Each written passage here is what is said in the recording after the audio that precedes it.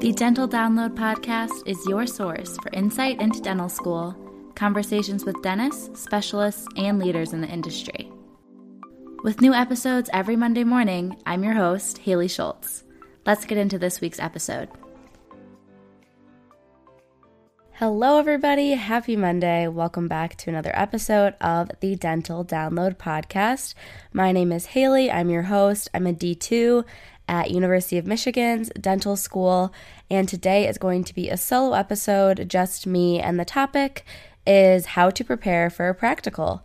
So I'll talk a little bit about the practicals that I have done so far, all of first year of dental school, and now in my D2 fall, we've had one so far, and then I'll go through my tips or things that I personally like to do before practicals, and maybe that'll give you some insight if you're approaching your first practical or two of dental school, or if you're pre-dental and wondering what practicals are all about. Before we get into the main episode, I'm going to do my quick little recap, and this past week was not super eventful. On Monday, we had a midterm for GI system that was pretty, I don't want to say easy, but straightforward, and I did well on that. And then we had SimLab that afternoon. On Tuesday morning, I had my first radiology rotation of D2 fall, so this semester. And then I had a meeting for the Cosmetic Dental Society. We had a prosthodontist speak to us about cosmetic dentistry in general and also a lot of business management tips. And then right after that, I had quite a few members of Christian Dental Association over for just a little social bonfire. And I also recorded another podcast episode with a guest this week that is a D1 at University of Buffalo's dental school. So that'll be coming up in December. That's kind of where I'm booking out to, if you will, when I get new guests that want to be on the show or that I reach out to them. And then I also did a Zoom presentation for USNDA, so it's the undergrad version of Student National Dental Association, which was founded for minority dental students. And I presented to their chapter at Detroit Mercy over Zoom. And then today is Thursday when I'm recording this intro for you all, and I assisted on a pretty cool case. It was a same day onlay, so fortunately we do have the chance to do some same day pros treatments for patients if we work with one specific faculty at our school. So that just means that the patient showed up for the 8 a.m. appointment slot, the student dentist prepped the tooth for the onlay, and used the 3D scanner prime scan machine to take the scan, the impression of the tooth, and then used the prime scan to design the onlay. And then they went downstairs and milled it right in the school, right in-house. And then that took about 15 minutes to mill and about 5 to 10 more minutes to glaze. And then they brought it back up into the clinic, and that's when I jumped in for the 11 a.m. appointment, and I was the assistant just with the onlay delivery. So we did the etching and bonding, and since the material that was used, we needed to use Nexus to cement the onlay down, which is something I had used the week prior when I was assisting on an Emax crown delivery. So I was pretty familiar with that, and it was nice to know that something that I had used before and then seeing it again and actually knowing something about it is always rewarding when you feel like you're learning and remembering things. Tomorrow on Friday, we have our Dentures class as usual, which is every single Friday we have Dentures, and then we have Crown and Bridge Lab Monday, Wednesday. But we have in-person quizzes every Friday that we have class, so I was just preparing for that today. And then we're going to start setting teeth. We have our occlusal rims, maxillary and mandibular, which are just wax rims due that need to get signed off by our faculty. I think I'm going to get there a little early because I realized there's part of mine I didn't do right. I didn't fill the master cast with wax all the way down to the depth of the vestibule. Mine kind of are just like plopped right on top of there when they should be more like cohesive and full looking. So I'm going to have to go in early to add some wax tomorrow, and then we'll be setting teeth during that class period. And once that's over, I'm headed to the Detroit airport, and I'm flying to Irvine, California for the weekend. So the weekend before you're listening to this, with an event with Pacific Dental Services. They're hosting a CAD/CAM workshop and invited myself, my roommate, and a few other dental students from around the country to go there, and they're hosting us and paid for the trip and everything. Just a one-day event on Saturday, and then we'll fly back on Sunday morning. And that's pretty much everything for that previous week before you're listening to this episode. So we'll get into the main episode, my tips and tricks and recaps of what practicals are like in dental school.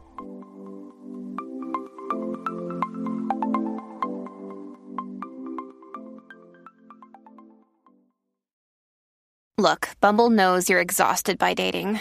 All the, must not take yourself too seriously, and 6'1" since that matters, and what do I even say other than, hey? Well, that's why they're introducing an all-new Bumble, with exciting features to make compatibility easier, starting the chat better, and dating safer.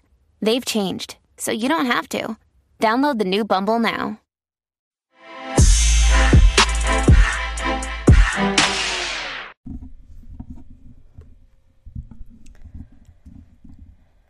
So I think before we get to tips and everything for practicals, I just wanted to share with you all what kind of practicals we've had at my dental school. So first year, we really just do preps and restorations. And then D2 year, we just do crowns, bridges, and dentures. We don't do any more preps for like cavity preps. And first year, we had practicals for every single class of preps, so class 1, class 2, class 3, class 4, class 5. The order that we learned it in, though, was class 1, which is just the occlusal filling, and then we did the class 3s, which are just like tiny little oval or cube size ones, and then we did the following semester, we had class 4s, class 5s, and then finished off with class 2s because those tend to be the hardest. That would essentially be like a MO or a DO, so something that's going to be interproximal and occlusal. And for all of those, we did both composite and amalgam. We didn't have practicals on composite and amalgam for every type of restoration, but we had one amalgam practical, and then all of the other ones, class 1 through class 5, we had to restore with composite. And then D2 year, so far, being that it's early October, so over the month of September, we had a practical for dentures and a practical for crown preps. So for dentures, we had to do a maxillary custom tray, and then for crown preps, we had to do a gold crown prep for 14 and 30. And when it comes to crown preps, the materials that you're going to be using for the actual crown restoration determines how you're prepping the margin of the tooth. So we knew it was gold, so that determined how much of kind of a incline slope you give the margin versus making it more like of a flat corner. Is the best way I can explain it over a podcast. And then right now in lab, what we're working on and will have practicals on is crown preps of just different teeth, 3 and 13, but we're preparing them to be EMAX and porcelain fused to metal, PFM. So there's, again, 2 different types of preps that you'd be doing. They're just slight variations. You're still using similar burrs, but you might switch from a bigger size to a smaller size or something. So we're working on that right now for our next practical. And then our following 2 practicals for D2 fall for crowns is going to be a crown prep and then a provisional for 30. And then our final practical is going to be a crown prep and a provisional for 13. Provisionals are your temporary crowns, so that's what you would create or fabricate the day that you have the patient come in for a crown prep, so you can send them home with something so they don't have this shrunken down tooth in their smile and they can still eat and talk and aesthetically look okay until the permanent crown, the final crown, is sent back to you from the lab. Kind of like I was talking about in the intro, you might hear of some private practices saying same day crowns. That just means you're going to get the permanent final crown the same day that they do the preparation versus putting on a temporary and then bringing you back in about 2 weeks. So that's some info for crowns. And that is kind of a breakdown of all the practicals that we've done. It might not seem like much over D1 year, but it takes a while. I would say on average they give us, like 2 weeks to do project sheets for different teeth for a certain type of preparation. And then the third week you would have your practical, is usually how they're spaced out. So that just is the way it worked out. Like I said, doing amalgam and composite and doing the different classifications of cavity preps. And then for crowns, it was kind of the same thing. I think we had a little bit more time though than that even. Let me look at my monthly calendar really quick so I can be accurate for you all. So we started lab on September 1st, it looks like. And then, so we had 1, 2, 3, 4, 5, 6, 7 sessions, and then we had a practical. I don't know if it's going to be the exact same amount of class sessions before our next practical, but that does seem pretty realistic, being maybe like 5, 6, 7 sessions before a practical. But let's get into how I prepare for a practical. That can give you some ideas of things that might be helpful for yourself depending on what works for you. So I kind of broke it down into weeks ahead, the week of, and the day of. So weeks ahead, I would just make sure you're familiarizing yourself with the rubric. I think that's most important. I'm assuming most schools grade off of a consistent criteria in the format of a rubric.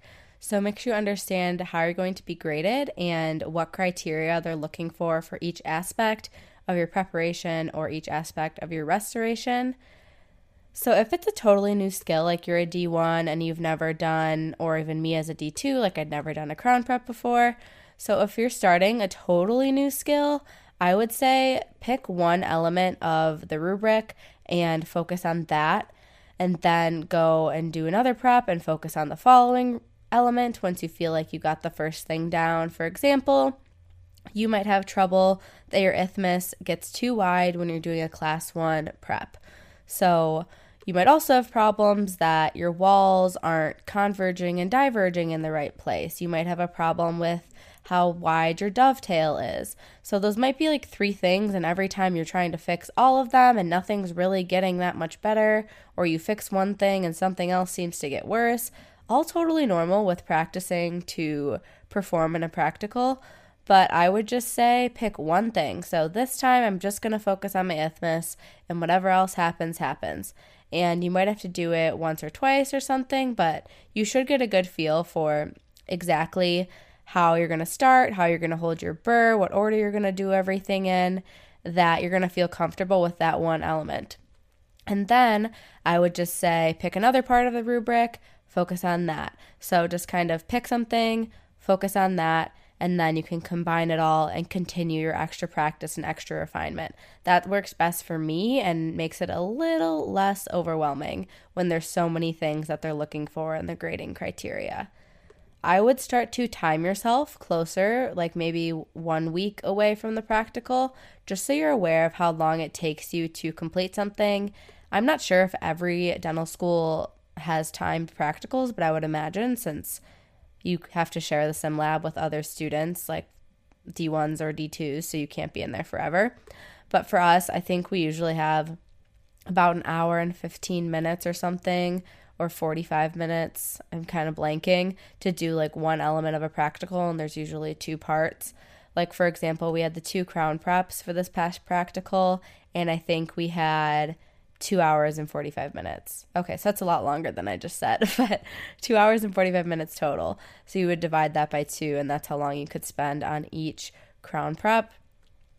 But I think it's good to start timing yourself so that you know you can go into practical day and not be nervous about timing at all, because you've practiced and you know it takes you 55 minutes to do this and 35 minutes to do that, or maybe your times are longer. You don't have to feel insecure about that as long as you're within the time range that you know you're going to be given. In addition to that, though, timing yourself is important clinically for your future. When you're going to be working on real patients, you do want to be speedy as much as you can. You want to perform well, but the better, generally speaking, if you're going to be working on patients. They want to get in and out of the dentist as quickly as possible while still getting quality care. So don't sacrifice your quality, but you will get faster with more repetition. Another thing I would say is to get all of your projects done that aren't your practical tooth so you can focus on the actual assessment tooth skills. So that might not make sense depending on how your dental school does it or where you are in your pre-dental journey. But basically, I mentioned we had those 7 sessions and then we had a practical.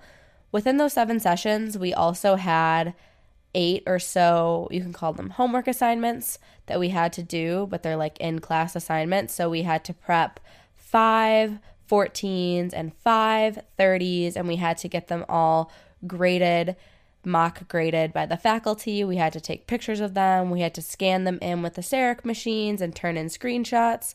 So we had to do all that stuff. And then anything extra was just practicing for the practical. But D1 year, if we were doing class 1s and the practical was on 230, we still had to do a class 1 on some premolars. We had to do a few class 1s on different molars that weren't 30, but you also had to do one on 30. So just you can practice the actual skill, because obviously in clinic, you don't know which tooth you're going to end up needing to work on. So it's important that they at least have us practice all of them, and then the practical is just on whatever tooth makes sense to them. But I would say to try to get all of those project sheets done first, make that your priority, and then you can spend hopefully the last 2 or 3 class sessions just practicing your actual practical tooth, and maybe you'll go in after hours to practice and bring those into class when you have faculty there to help give you guidance. I would say just maximizing that actual class time for practical practice is great, because that's when there's faculty there that can mock grade you, can give you feedback, can sit down and show you how they would do something. I think a lot of the times it's really important to ask faculty, how do you approach this? Like, I'm having trouble getting the distal lingual of this tooth because I don't have great visualization. Where do you sit and orient yourself around the patient? So you really got to be specific when you're communicating with faculty, because to them, it all makes sense. They're professionals. They already know how to do it. They might not remember what it was like when they were learning, or they might not have struggled in the specific thing that you're struggling in, and that's okay. But they're not going to know your questions if you don't ask your questions. They'll probably be able to help you, but you have to kind of recognize where you're struggling and then be able to communicate that with faculty or with upperclassmen that are going to be able to help you and share their knowledge and the things that work for them.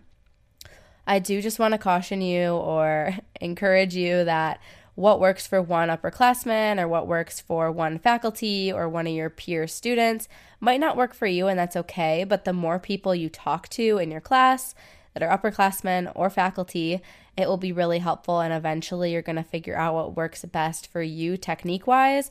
And again, I think that's something important to do even the first week or so that you're starting a new type of prep or restoration, so that you can spend still time close to the actual practical knowing your technique already. You don't want to be changing your technique up the week that the practical is happening if possible. Definitely something you'd like to avoid. And my last tip for weeks out from the practical, again, this is like something that I think is important because it would be stressful if you're just learning this the week of, and that is how to troubleshoot. So in this, I mean, mistakes are actually good. It's great to mess something up majorly in SimLab, because one, it's SimLab, it's not even a real patient, so you don't have to feel bad about anything. It's just a plastic tooth.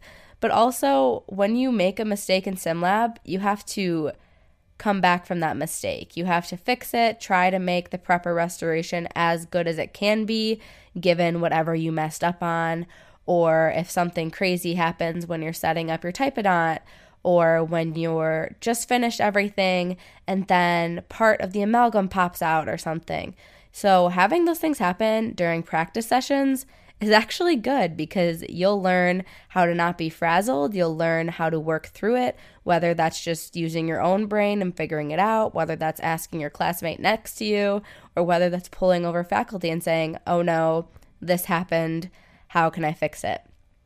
And if you feel like your practicing has been totally fine and you're approaching that 1 week out mark from a practical and you haven't actually felt like you had to troubleshoot much, it's all been going eerily smooth, I would just say, and for anyone, even if you have had run into a lot of issues, I would tell everyone, ask your professors what commonly goes wrong on practical day? What are some of the biggest mistakes you see made? How can I avoid it? And what do I do if it happens? Because again, this is going to make you go into actual practical day not as nervous, not as stressed, because you kind of feel like no matter what happens, I'm going to get through it. I know how to deal with issues. I know that if this one part of the grading criteria gets super messed up, I can at least focus on these aspects and I could still pass. Or if this happens, I know that I can restart and have enough time to still finish. And again, that's going to help you feel a lot less nervous on practical day. So next, I wanted to talk about some stuff to do or not to do the week of the practical.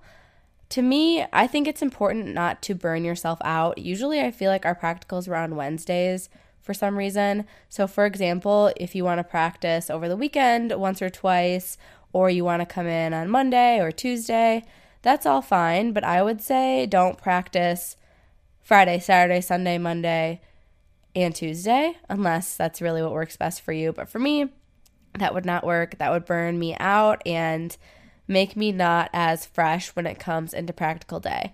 However, I also think that it's helpful, which is my next tip, is the night before or the afternoon before. I would say like not day of. So either like Tuesday morning or Tuesday night or something if the practical's on Wednesday.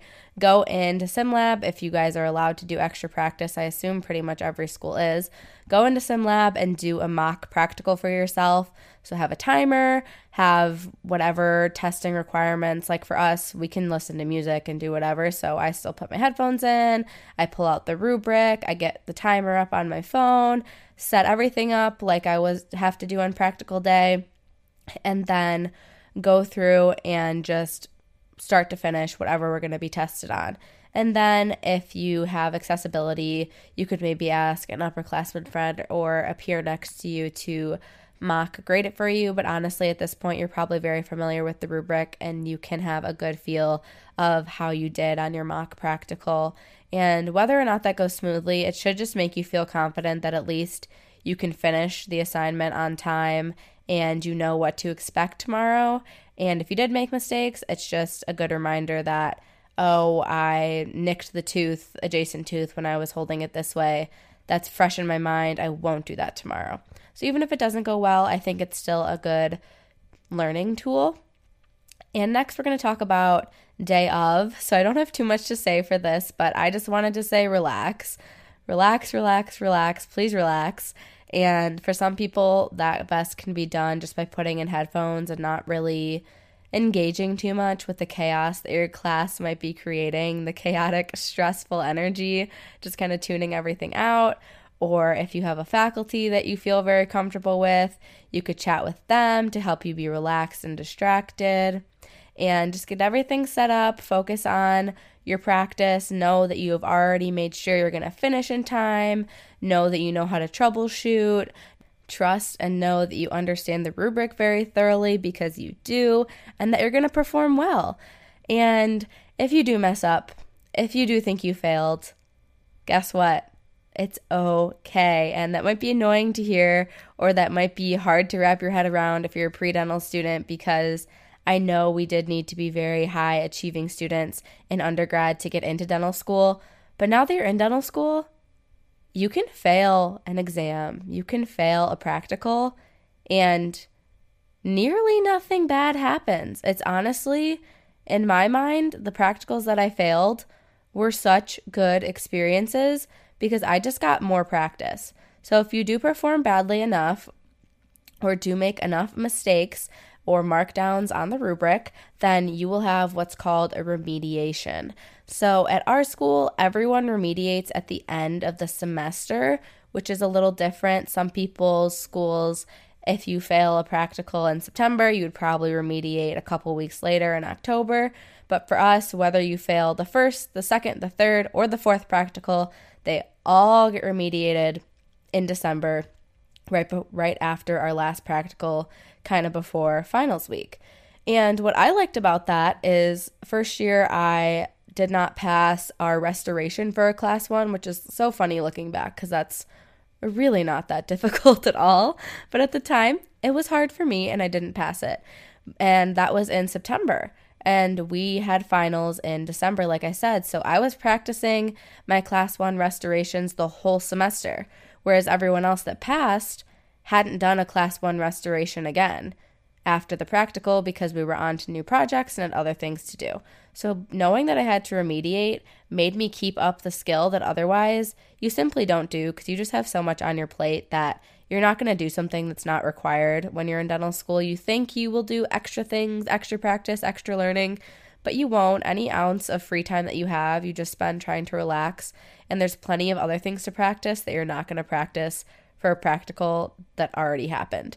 But another thing that was kind of nice about remediating the restoration component, which is the filling, is that you can't fill unless you drill. So I also had to practice a bunch of class 1 preps, the drilling out portion, so that I could practice for my remediation, which was the filling. So I honestly got to practice both a ton, which is why I feel pretty confident with them now.